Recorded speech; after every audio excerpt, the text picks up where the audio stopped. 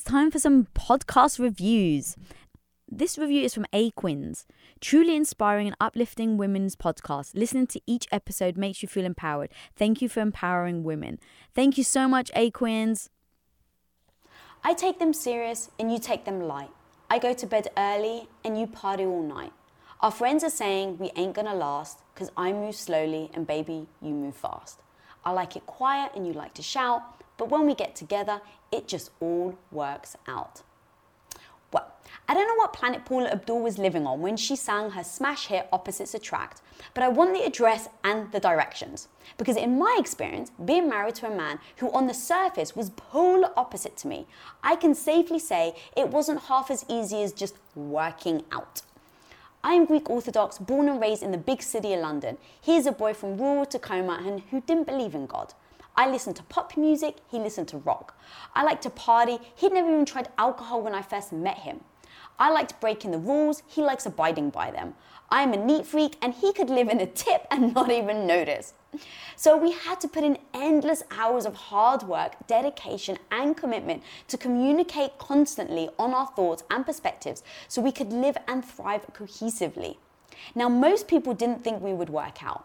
My own father, God bless that man, didn't want me to marry Tom, and he actually said no when he asked him for his blessing to marry me. And when I asked him why, he professed that he was just too different, that he wouldn't understand my culture, and then I would be stuck in America all alone. Well, 19 years later, and I can personally say that yes, absolutely, in my case, opposites do attract, but I'm here to also say that attraction isn't enough. And so today I wanted to do a different kind of show. I wanted to bring on the hubby to discuss all the building blocks, lessons and tactics we have learned along the way that has allowed us to have the long-lasting relationship everyone doubted. So welcome to Women of Impact Relationship Edition. Welcome to the show, baby. Thank you very much. I am always excited. I love filming with you, so it's a lot of fun. And hearing you like do the sing, I guess, the Paula Abdul song made me want to run out and like listen to it. I was going to sing and I was like, no, I don't want to torture the audience. But it's so interesting how our opposites have actually, I think, helped us really shape each other, and like there are things that you've introduced me to that I wouldn't have been introduced to otherwise, and so it really helped me step out of my comfort box. But a lot of people actually, I think, being complete opposites will be a detriment to their relationship long term. So how I want to actually do this episode is I've got multiple themes that I want to talk about, and how if people are opposites, what are the tactics that they can do in order to survive and actually thrive in their relationship. So I've got religion, finance, kids and discipline, and how you're going to bring them up, habits, and then hobbies. Okay. So I want to start with... Got a couple dangerous ones in there. We've got some dangerous ones. Yeah, but I think by far the most problematic is children. Oh, interesting. No question. People break up over kids and money. That is it, my friend. Those are the two that really fuck people up. Let's start with then finance. Okay. So with me and you, when I first met you, I was a saver. Growing up, every single penny my mum ever gave me, pound, pocket money, I always saved. And when I met you, it wasn't that you were frivolous with your money, but you were in debt, and I'd never met any... From college, I would like to point out. But actually being Not like I just racked up debt. Sure, but being from England, my college was free. Sure. So I'd never met anybody who had a college debt. Obviously, you were the first American that I dated, so, you know... But it was a shock that you were in debt. And so worried I was going to drag you down? Well, but you joke about it. But what if you could have, right? I did for a while, in fairness. So let's talk about that. Where we came together with different types of financial situation. And then when we married, we both had to alter the way we see money and spend money. So talk to me about what the key things are that we have to address, first of all, and then how we get through it. So I really think that people don't understand the need for rules in their life in general. So how is money spent? And this is going to get into a sort of overarching theme that I imagine will come up over and over in today's conversation when you're talking about when do opposites become problematic. It's all around values. And that's where people disconnect, that's where countries end up conflicting, is they just can't fathom that there is another valid way to approach the world. It's my way or the highway. And around money, man, you got a lot of like hidden values that people mistake for truth. Like when we first met, I was like, oh, so how much money does your dad give you as basically an allowance? And you were mortified that I would ask that because you had a value that was like, you don't talk about money. And I remember thinking, this is going to be a problem. So and look, I could not have said, oh, we have a collision of values here. That obviously is something that's come over time. But at the time, it really did hit me as, when someone has a conflicting value with you, they see the world in a way that you think is worse, less than, it really hits you in a visceral way of like, I don't like this. And when you have a visceral reaction, most people do not know what's happening. They just go with their neurochemistry. So they have the visceral reaction, and as Viktor Frankl said, between stimulus and response is a gap, and you get to choose how you respond. And like your whole life is in that moment. So if they know, oh yeah, this visceral response that I'm having is because we're having a collision of values. That's precisely what it means. So rather than have the argument about money, this isn't about money, this is about a value system. So what's going on here? So for you, money is not to be discussed. For me, that question wasn't actually about money. It was about open communication. Okay, so that was step one. So we had to process through that. Then you get to the real machinations of money. And I will just say, here's some good advice for anybody, literally no matter what phase of your life you're in. Off the top, pay bills. Then you need to be saving. You want to save as rapidly as you can to get to the point where you have 6 months cash on hand, period. I don't care who you are. I don't care what your value system is. This is just reality. And we're recording this in the middle of the COVID-19 crisis. So can anybody say that that would be a bad fucking idea to have 6 months living expenses? Not cut your life to the quick. The way you live now, you can live without changing a thing for 6 months. If you're unable to save, your lifestyle is out of control, and you need to get your lifestyle to a point where you can save up to that. Because you only have two levers, the amount of money you make and the amount of money you spend. That's it, homie. So it's one or the other. Now, that is not something that I was good at when we met. That's certainly something that I've gotten more disciplined over time. But even in the beginning of our relationship, when you were like, hey, it's really, I come from a saving standpoint, I was like, that actually does make sense. Like, I've always been by myself. I've always kept my expenses very low, but there's no question that is a very smart way to approach it. So anyway, keep your expenses reasonable. Make sure that you save up enough money. Make sure that your bills get paid. And then after that, make sure that you have spending money that each of you control. So the other stuff is joint. The saving is joint. And whether one of you has a job, you both have a job, you save like that core amount. Now, how you break that up, that's up to them. If it's, all right, you make 30% of the money, I make 70% of the money, then you contribute 30% to all the bills, and I contribute 70% to all the bills. To me, that makes sense. I've always been like, I'm always trying to get to the point where it's just 50-50, right? So in our case, I was the only one making money, but I was like, yo, this is the life that we have chosen. This is 50-50. I don't think of it as my money that I give to her. It's like, this is 50-50. This is the life that we've structured. Now, that was something that was actually difficult for me, and we had to talk through, because I didn't want to think that I had to come to you for permission and that you were making the money and then you were just giving it to me. Me and you, when you went to work and I was going to stay at home, we spoke through it. We sat down from day one. All right, how much do you think we should save? This is how much I think we should save.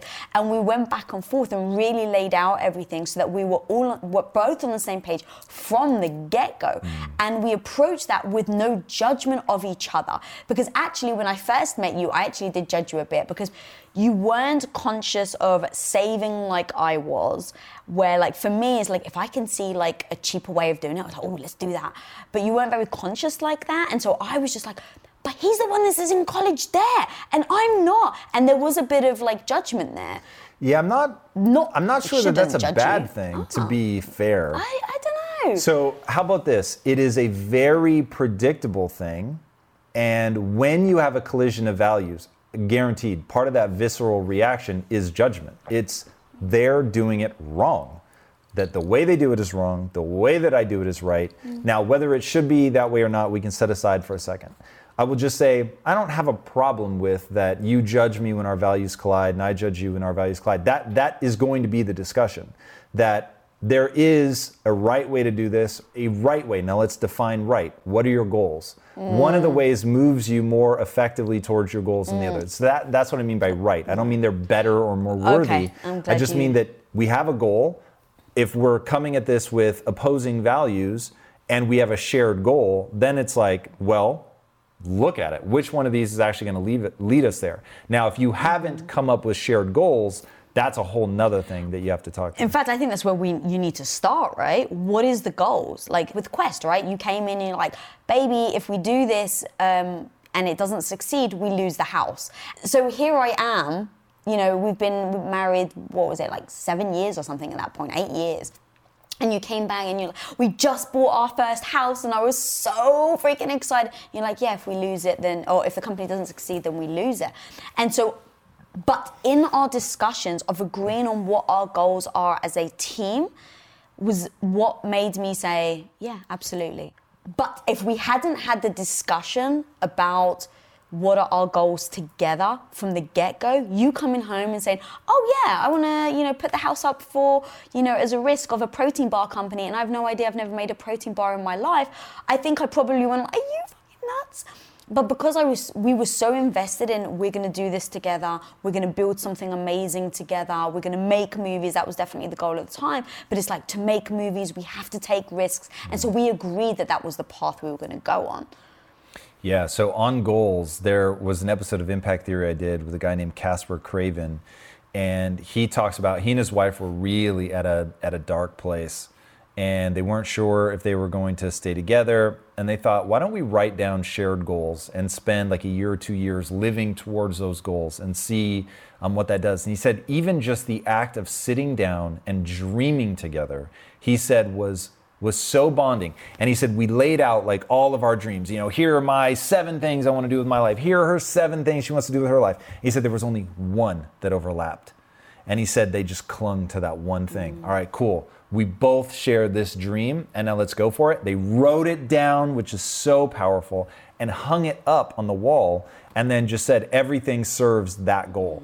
And that's so clarifying one for you and then unifying for a couple. Yes, super powerful. So just going back to money, so assuming that you have the shared goal of what you're trying to accomplish, then the collisions of values will all revolve around which one is going to move us towards the goal more effectively. And if you can talk like that and not be overly invested, and this is where identity, man, is rough. I've heard it said, I forget by who, but when you touch on someone's identity and say that's a problem, or you're not as good at that as you think, ooh, that's when you light people up and they get super defensive. So getting past some of that to be like, oh, I really believe in the goal. The goal I believe in. Anything else that we get into, I'm open, right? So, but that's hard. It's not easy for people. Like your identity has all these tendrils. It's all these weird things, right? Like you were saying, oh, I'm a saver, but I have a value that saving is good. So when you say I'm not a saver, I'm like, oh, I'm not something that's good. Like it gets hard for people to own that there are parts of their personality that don't serve their goals as much as they would like, but they are still real. All right, I want to move on to the next subject. You want to talk about kids? Sure. All right. So me and you always thought we were going to have kids when we got married. I actually wanted 4. I think you wanted 2. But from the get-go, I mean, people may not know this about you, but right up until we thought we were going to have kids, you were reading children's books, parenting books. That's what you were asking for 100%. Christmas. My mum bought you with utter excitement. She thought she was going to be a grandmother, so she bought you every book under the sun. And we discussed it endlessly about how we were going to bring up our kids. And we did it before we have children. And that was a big... We did it before we even started trying to have children. Right. For those people at home, though, we never did start Right, trying. not trying. But I just want to like make that clear. But right, that's exactly it. Before we even started to think about actually starting it, we discussed everything. How we were going to discipline our kids. What religion were we going to bring them up in? What was important to me growing up? What was important to you? And there were things that we actually had collisions on. The one that comes to my mind was discipline and spanking. Yeah. So if you want to talk about that and then... Well, I mean, I will speak for myself. I was so rebellious, and I've always had such a problem with authority that I would just push and push and push until I got spanked, and then I would stop. Now, when I say it did not traumatize me, I don't have any bad feelings. I always knew my mom loved me. And I remember at 13 years old, my friend Justin Angove comes into school one day, and he was all excited. He's like, my mom tried to slap me and I blocked her and she burst into tears. She's never gonna slap me again. And I was like, that's genius. I've never thought, like, I'm bigger than my mom now. I've never thought to block her. This is so smart. The next time she tries to slap me, I'm gonna Karate Kid the shit out of her and I'm gonna block it. And that's just gonna end it. And she's gonna know who's boss from then on. And so it couldn't have been very long. The next day, probably, I remember standing at the front door. I'm pushing and pushing and pushing. I don't remember what she wanted me to do. And escalate, and then finally she goes to slap me. Boom, I block it. And you can't imagine how good I feel. I am elated. And she goes to slap me with the other hand. Boom, and I blocked that too. And I was like, oh, like she knows what is up now. And then pow, she got me with the third one. And in the moment, like right then and there, I was like, mad respect. I see you, Bill, you. Like nothing but my mom is not gonna back down. My mom loves me, wants good things for me. She's going to keep my ass on the straight and narrow. Just that fucking simple. I never got in trouble. I didn't drink, didn't do drugs. Like I was just in line. I fucking am so grateful for that. Like I'm so grateful for my mom and the way that she raised me. My mom didn't take shit, but she loved me to fucking death and she wasn't abusive. And so to me, there is such a clear line between keeping someone in line and being abusive. Like they are a spectrum for sure. And I get it. Some people can spill. My mom never did. Always, like, she never hurt me or injured me or anything like that, but she got my attention. And yeah. So anyway, that to me was like, yo, if a kid is going berserk, I'm going to give him a swat on the ass to bring him into line. And for me, though, I was so fearful. So my dad did spank, not much. I think maybe he spanked me once. I remember him slapping my hand once as well. And it broke my heart. Like, broke my heart. And I think it would have been the same for my sister. And I had a certain amount of fear. And I know my dad loved me, and so, but I was definitely like, oh, don't get him mad. Oh, and he only did it once. That's the point. Right.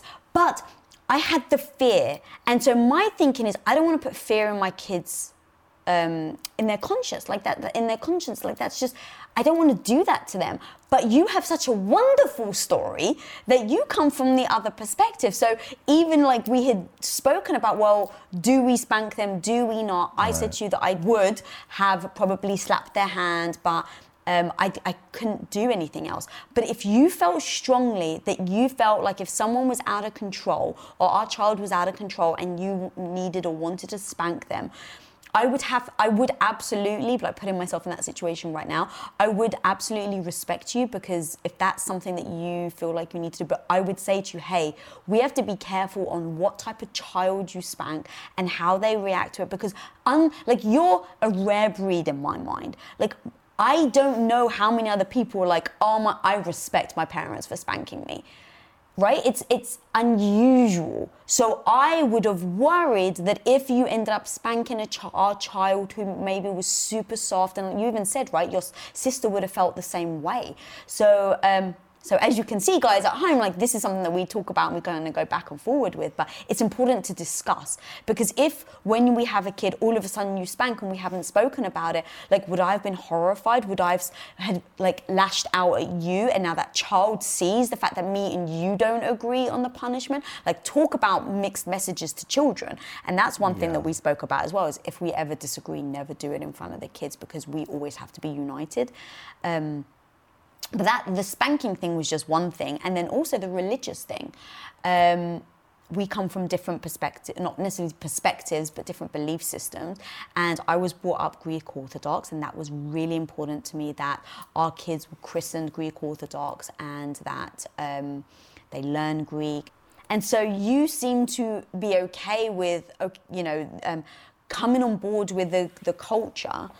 But what would you say, let's say there's certain, like I know many people who, especially I have a lot of Jewish friends, and it's like, no, I just won't marry someone out of my religion because it is important. It is important to me that my children are the same. So it's not even about their partner. They just won't look for someone out of their religion because it's important that their kids are the same. If you own your own business, when an employee leaves your company, whether on good terms or bad, it can feel, I hate to say it, but it actually can feel personal, like you and you alone are the one to blame. And it actually may even trigger you to lock down your business, not open yourself up and not actually risk trying anyone else. Like you actually would your heart after a bad breakup and avoid looking for that new partner altogether. Well, let's face it, sometimes we can do that with hires as well. And trust me, guys, I've been there. I get the thought of bringing in a new stranger into your business actually fills your heart with more anxiety than it does love and joy. But when you post your jobs on LinkedIn, you can actually feel the confidence that you will find the right person for the right job fast, because LinkedIn isn't actually just another job board. LinkedIn has a vast network of more than a billion with a B professionals, which makes it the best place to hire.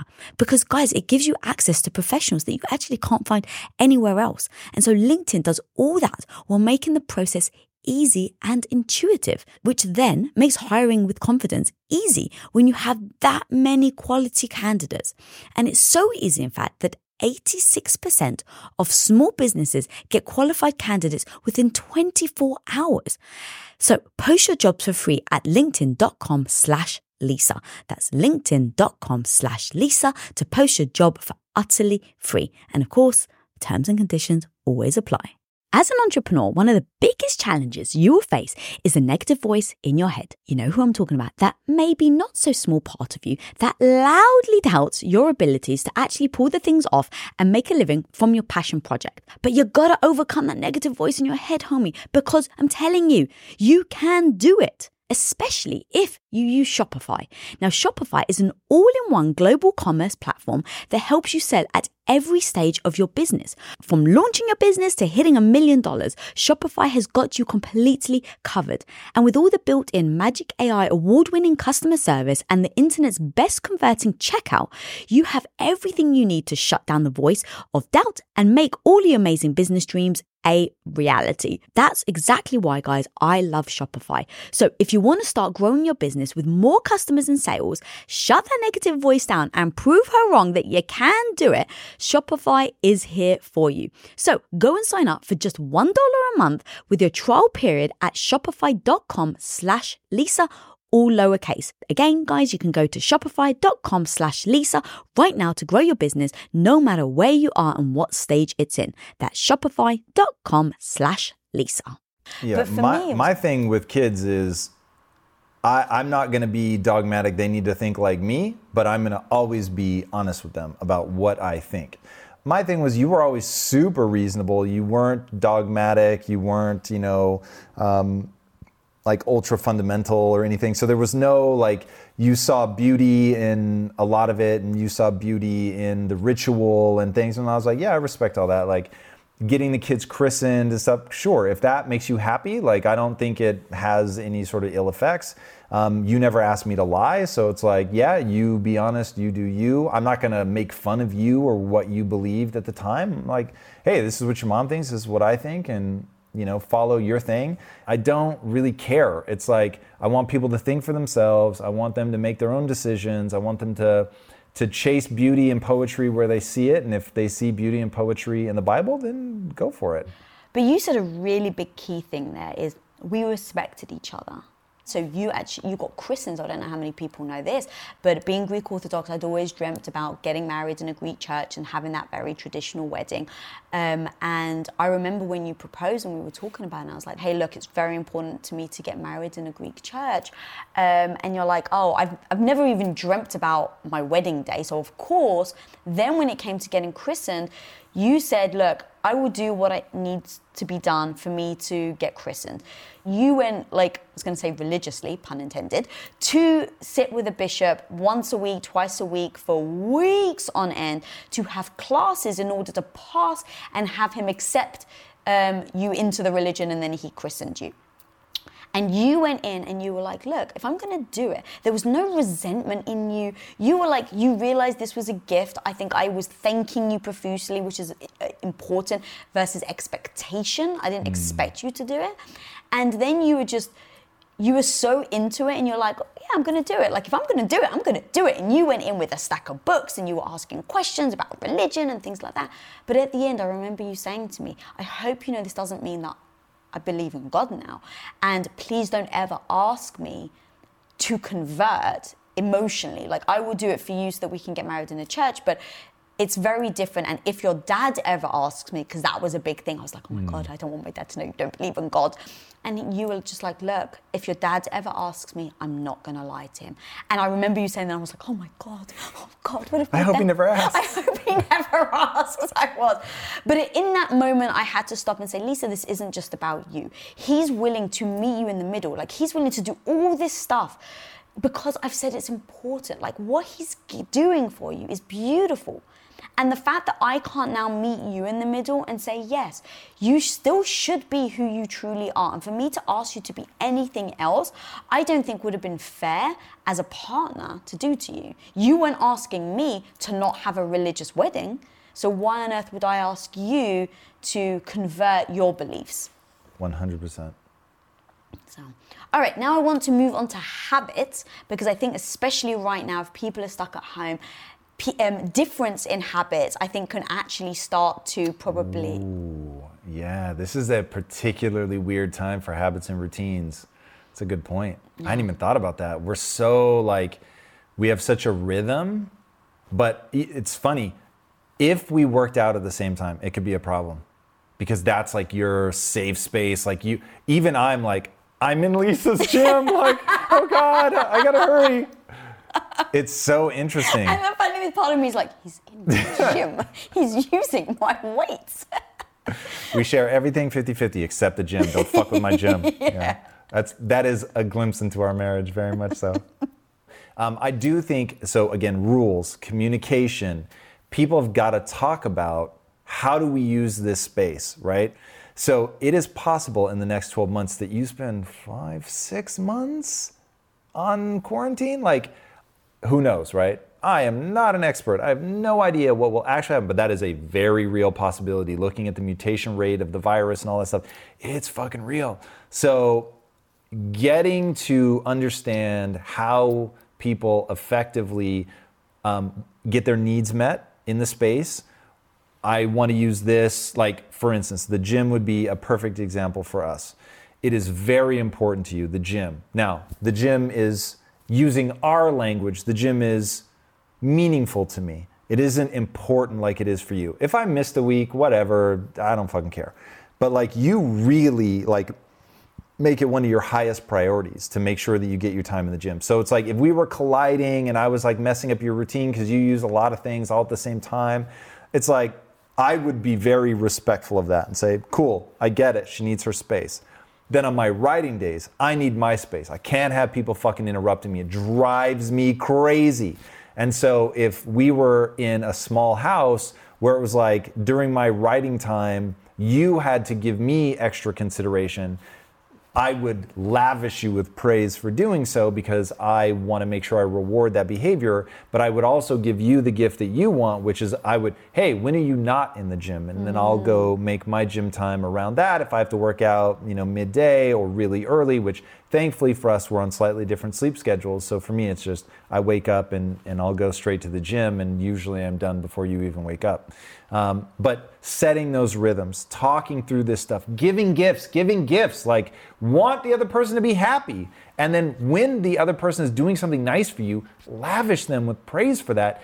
And don't lavish them with praise, because if this goes on for months, don't lavish them with praise in week 1. And then by month 3, it's just an expectation, right? Like, you like it when I boil your water, which I haven't done in your house. I was going to say something to you today, and I was like, please do. So for I'm just totally out of the rhythm. I don't even go back there. So for the longest time, you were boiling the kettle, and it got to a point where I forgot to thank you because I was just, and I remember being like, oh man, he didn't boil the kettle today. Yeah, you noticed if I didn't do it. Right. But you didn't notice if I did do it. And I remember you said, and you're like, look, it's turning into an expectation. And I was like, oh my God, you're so right. I can't believe it.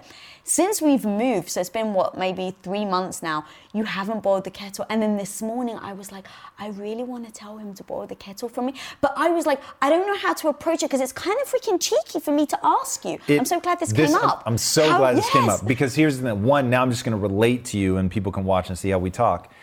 There is no malice. I'm not being passive aggressive. I legitimately need to see it to remember. And then once I get in the habit, then we're good. And when we were living here, I would walk by it every morning and I would see it on the way in and the way out. And so it became this thing where, and then I would see it before the gym and after the gym. So I would see it like 8 times in the morning and I only had to remember 1 time because I would see it 8 times before you woke up. Now, because it's in like a separate part, I don't see it. So I never just accidentally walk by it ever. So being reminded, because I want to give you a gift. How would I want say to that lift you to up. you? Hey, baby, I want to help you get back in the habit because you've told me that you want to do this for me and it is a meaningful thing. So, and look, the way that you say it will of course acknowledge that it is cheeky to ask and because it's weird and nuanced and complicated. So saying like, hey, this is so cheeky, but you did say, and so like, I would love it if you did it. And then know that like, I might then remember once and then forget again for a week. And I want the reminders. And then once I get back in the rhythm, I'll get back in the rhythm because hopefully you'll have been rewarding me for doing it. And then don't let it become an expectation because then it just sucks. It's just a chore. And that's exactly the words I had in my mind. I was like, okay, I want to say how meaningful it was to me, but I do recognize it is still cheeky for me to ask you to boil the kettle. But I'm actually really glad this happened because people can hear at home, we really do talk like this. And most of the time we try to at least, or definitely I try to, have these conversations when we're emotionally sober, because it's like, I can say to you, babe, I know it's cheeky, like what's actually the best way for me to ask you this? And you just tell me, well, if you ask me like this is actually what will help. And if you ask me like this, and so we give each other the gifts because we trust each other and we're not trying to manipulate each other. So it's so important that we have these open conversations. So let's go back to habits. So people are at home, so let's say they start talking about the communicating what's important to them, what's not. Giving the time, I love that. One thing is you were talking that we've spoken about that we did for a while when I was finding it hard to let you know when I was working and when I was off the clock because we were working and living in this house at the same time, the studio.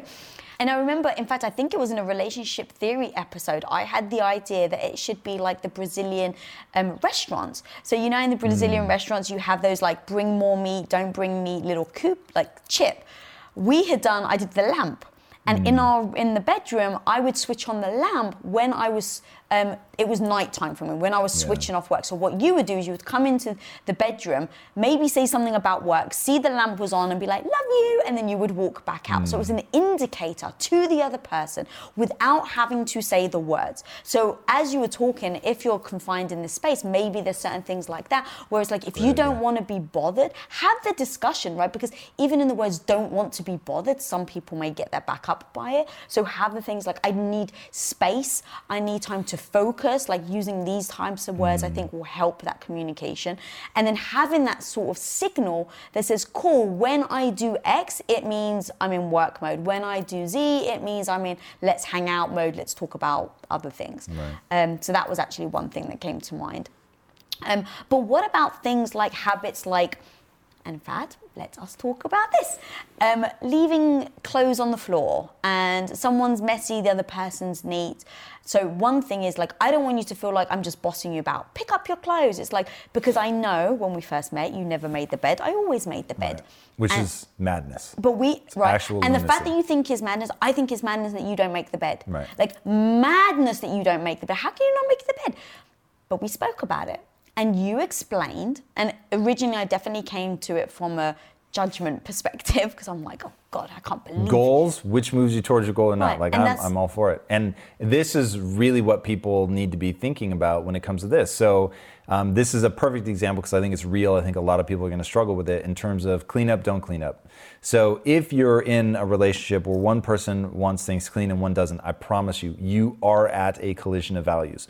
One person thinks it is self-evident that you should be picking up and keeping things tidy, and one person thinks it's self-evident that to constantly be cleaning and tidying when something is just going to get re-messy the next day doesn't make any sense. So one is, there's two types of collisions of values. Ones that can be worked through and you can come to a compromise or a new agreement, and one where absolutely not.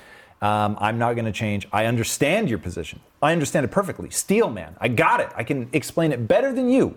And I still think it doesn't make any sense, and vice versa. So let's deal with that, where there's just no compromise to be had, which for us is being tidy.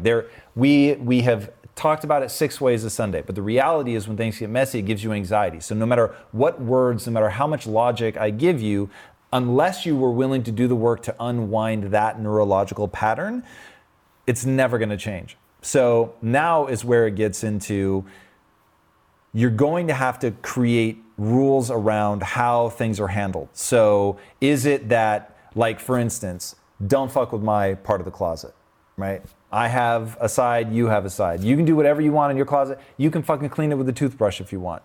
I have my side of the closet. Yo, you don't have to look at it. Like, it's going to be the way I want it to be, and that's that. I'm not asking you to deal with it. I'm not asking you to clean it. I'm not asking you to wash my clothes, nothing. But I understand your argument, but I'm not willing to do inefficient shit. It doesn't make fucking sense to me. So I'm gonna keep mine the way that I wanna keep it. You're gonna keep yours the way you wanna keep it, and all public areas will default to a DMZ, which means I can't be messy in it. In this example, clean is an absence. So the default in there would just be lack of mess. You take care of yours, I take care of mine. If you want the bed made and I don't, by all means, make the bed. And I won't touch it during the day.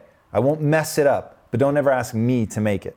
So basically it's don't And then do get the bed ready after, because we sleep with separate blankets. Yeah, and so that's another thing, because you're like, if you make the bed, then you have to make sure that when I climb back into it, I don't have to fuss with the blankets. Yeah, meaning when you make the bed, you will oftentimes actually remove my blankets from the bed, sometimes remove them from the room, and it's like, hey, if you're going to do that, I absolutely accept it.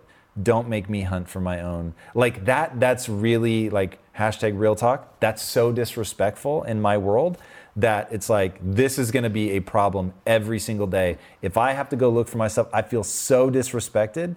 It's like, but that's interesting that like you do me. No. You do you. I'm not gonna stop you. But don't make it my problem. Right. Don't force your value system on me. Like we have to say, we can't agree on this. I don't need you to adopt my values, but don't make your values my problem either. And it, like, even just in the tone you're using, like disrespectful, that's a big fucking word. 100%. Used intentionally. Correct. And I know that you use your language very specifically. And I just want to point out, though, that from my perspective, I never would have thought you'd be disrespected, because I wouldn't have perceived it like that myself. So, like, I don't think of you putting your socks on the floor as being disrespectful. I just think you're messy. But me moving your blankets from the bed wouldn't have occurred to me that you would interpret it to be disrespectful.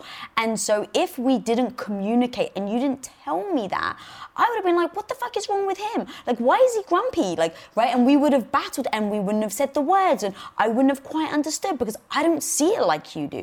But because you were very honest and open, instead of me trying to persuade you, like, no, it's not disrespectful, I'm just like, cool, that's how he feels. I'm going to respect that you feel disrespected by that, right? And so if I can respect it, then I can go, cool, how do I choose to act? Because then it's in my control. I can choose to disrespect you, but know that I'm disrespecting you. Or I can choose to not make the bed, or, whatever. But in that communication has allowed both of us to understand where the other person's coming from. And then going back to what you said, then we created rules of engagement around it. So it's like, cool, if I make the bed, I have to make sure it's unmade before you get in. Right, that's an agreement that we've made. And so we don't argue about the freaking bed anymore. it really comes down to, like this one, where they feel the other person is doing it wrong, inferior, and making it their problem. So they have to deal with doing things a worse way, and they've never articulated it to themselves or to the other person. So it's just emotional reactions. And so you don't understand why I'm getting upset that the bed is made and it's lovely and beautiful. And you're like, how am I in trouble right now? This bed looks gorgeous. He gets to walk in and see this beautiful room, and I bet it makes him feel wonderful because that's how it makes you feel. And so you're just projecting it onto the other person without thinking through. When I walk in and I see a made bed, I either don't notice it or I think, oh, this is a pain in the ass. I have to like remove all the blankets and stuff before we can get into bed. I don't look at it and go, ooh, that's beautiful. So all the things you think I'm getting out of it, I'm not getting out of it. But until each person like really stops and defines it for themselves and then articulates it to the other person, it just becomes like that, the nagging and the bickering and the fighting, and no one ever stops to ask, what are we actually fighting about? Yeah, oh, actually, also, it makes me, as you were talking, making the bed, because this is how I was brought up, I perceived it as being a good wife. And so you walking in, interesting, right? Think about like the typical duties put upon, stay-at-home women. It's cleaning, it's cooking, it's providing, it's being there for people. If I didn't know that you felt disrespected by me making the bed... No, I don't feel disrespected by you making the bed. Sorry, but... I feel disrespected by you hiding my fucking blankets. Okay, by hiding your blankets. Very clear. I would have felt though I'm doing something lovely. I'm like bringing my half to the whole. And you coming in and being annoyed by it would have... really upset me. Yeah, from your perspective, I completely see and understand. That's why people have to talk through it. Even the little nuanced where you said you found it disrespectful that I make the bed. And it's like, no, that's not what I feel. And so this is where like, man, even sometimes when you've talked about it or you think you've talked about it, the words don't mean the same thing or a slightly different meaning was taken away, but it can really change the intent. Because here's, if I were you ready for what I would do? I would For the record, I don't make the bed anymore. But if you were going to. Okay. Make my side, my two blankets, maybe fold them in half so all I have to do is unfold them. Fold them in half and then just put your blanket on top. Now you won't like that because it'll look lumpy. But for me, it's like, cool, then you just fold yours open, fold mine open, and now we're in bed. Super easy, nice and simple. Can I say something? Please. You are ridiculous. Oh, I love that. That just so touched my heart. Yes, that is definitely something that will bother you. I feel like you know me so well. You feel seen in the Avatar way? Yeah. I do feel seen. I see you. Well, Bilyeu, where can people find you? At Tom Bilyeu. Everywhere. On all the socials. On all the socials. YouTube, Instagram, those are my most active, but Facebook and Twitter as well. Yeah. And TikTok. Oh, yeah, you're Find your boy on TikTok. That's right. All right. Well, thank you so much for coming on and always a pleasure. Spieling worlds. What? Spieling? Is that actually a word? Kind of. Yeah. Spieling? Spiel. Someone spiel. I've never heard spieling, but it's understandable. For spieling such great advice. Appreciate it. Truly a pleasure. All right, guys. Thank you so much for joining us. If you're not following me, follow me at Lisa Bilyeu. And if you haven't subscribed, please click that subscribe button down there. And if this episode brought you value, guys, please do like it and share it. And until next time, be the hero of your own life. Peace out.